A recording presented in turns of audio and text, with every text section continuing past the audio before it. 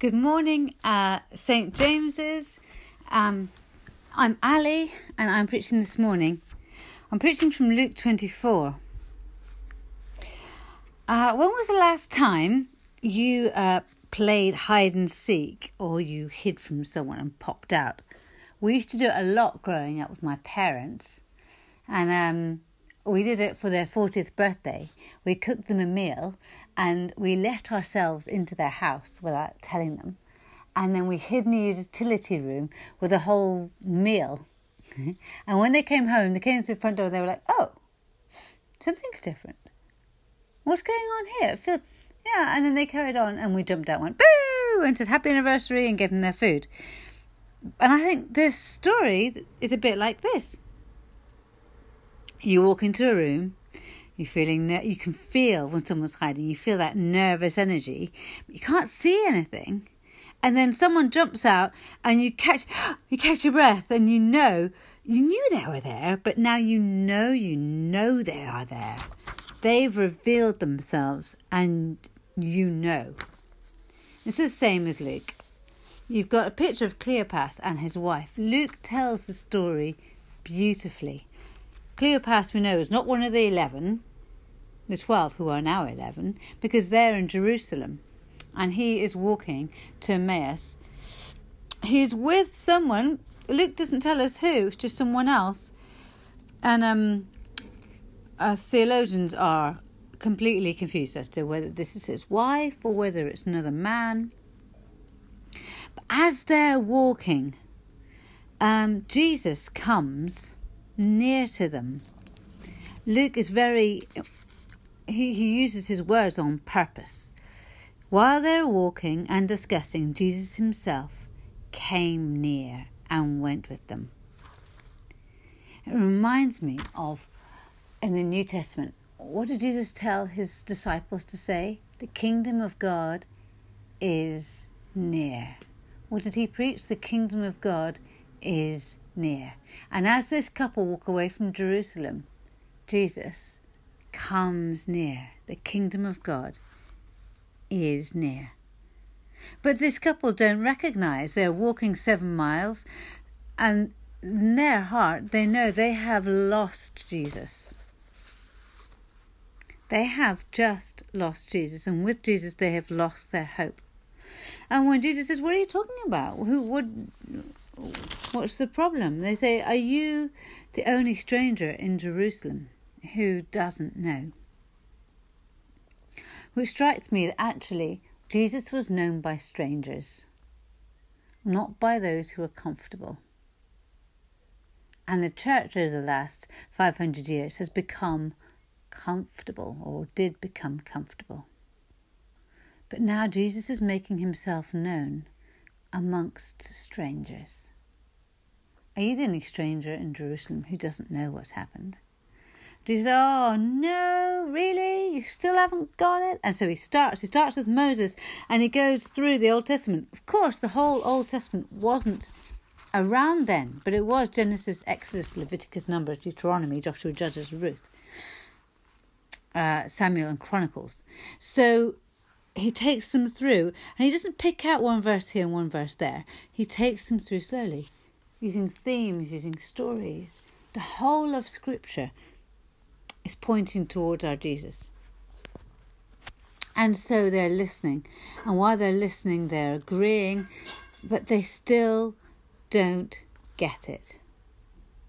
How foolish you are, and how slow of heart to believe that all that the prophets have declared. And I think that resonates with us. This idea that the kingdom of God is here. And it's like that game of hide and seek. We know something is different. We know when we pray that we feel God with us. The kingdom of God is here. Jesus draws near. And we know something is going to change. But we haven't understood it yet. We haven't seen in all of its glory yet. We don't know how or when Jesus will return. But we know that something has changed. So, they get to where they're going, Emmaus, and Jesus goes as if he's going on. It'd be rude to stand outside a house and say, aren't you inviting me in? So they invite him in. And he says, yeah, of course. And he comes and then he shares bread with them. He shares a meal with them. So he went in to stay with them. And when he was at the table with them, he took bread, blessed it and broke it and gave it to them. And then their eyes were opened. Reminds me of the first meal in the Bible, of Adam and Eve. Eve took the fruit and then she gave it to Adam. Then they ate and their eyes were opened.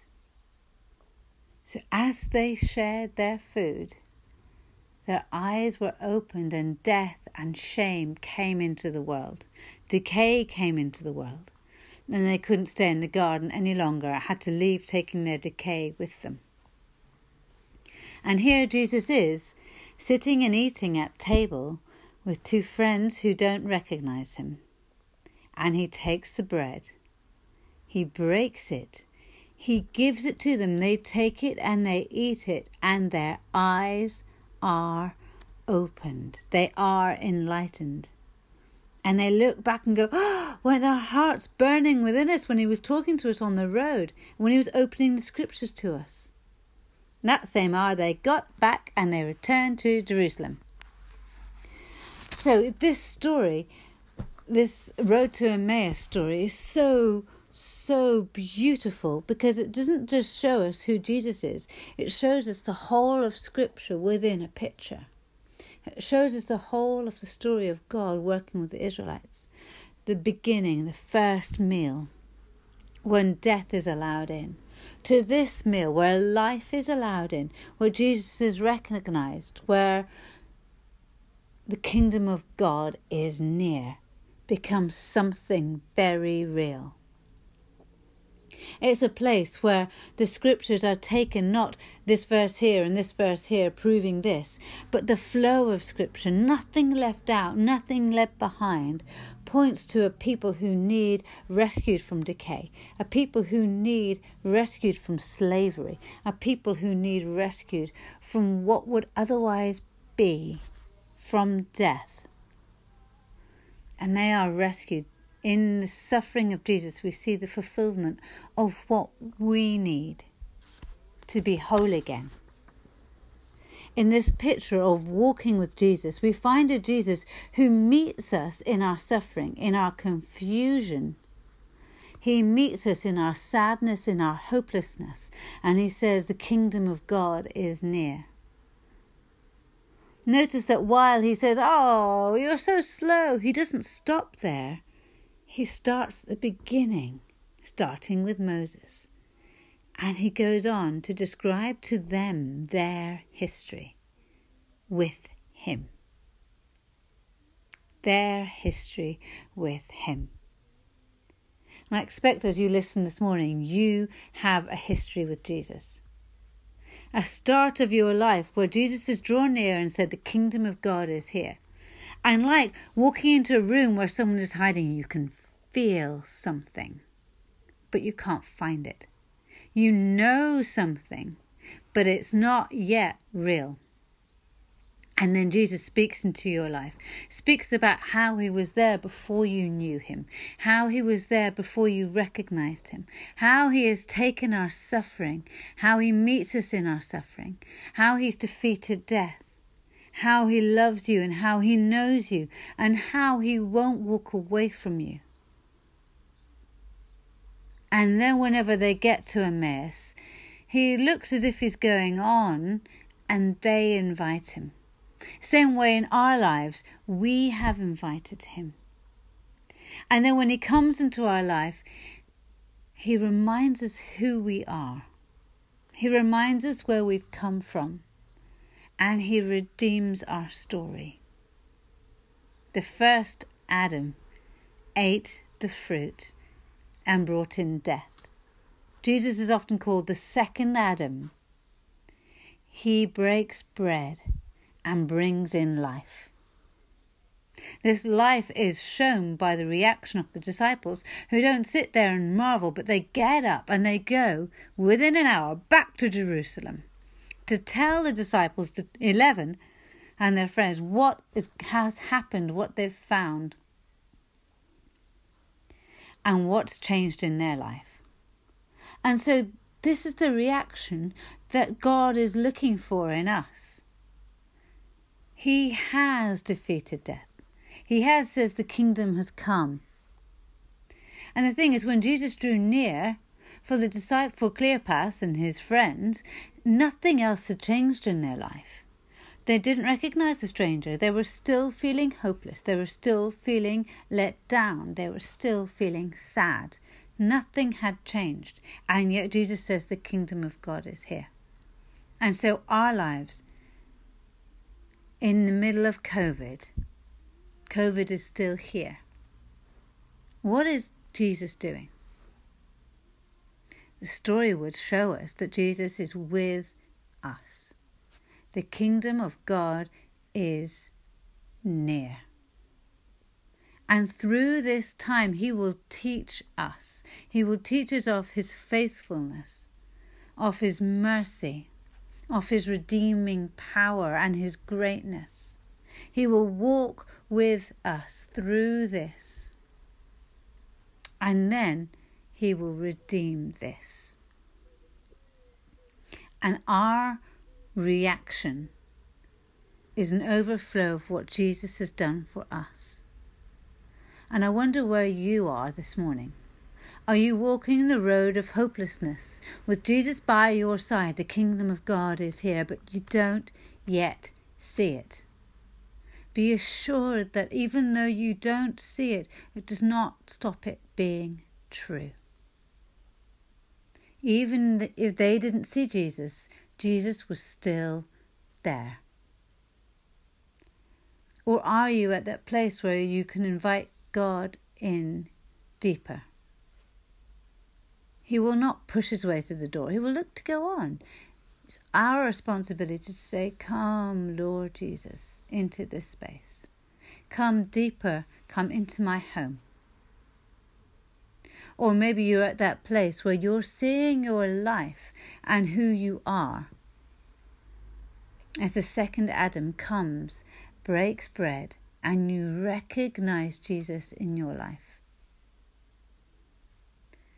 The plan is that by the end of this, we pick up our bags and we tell others.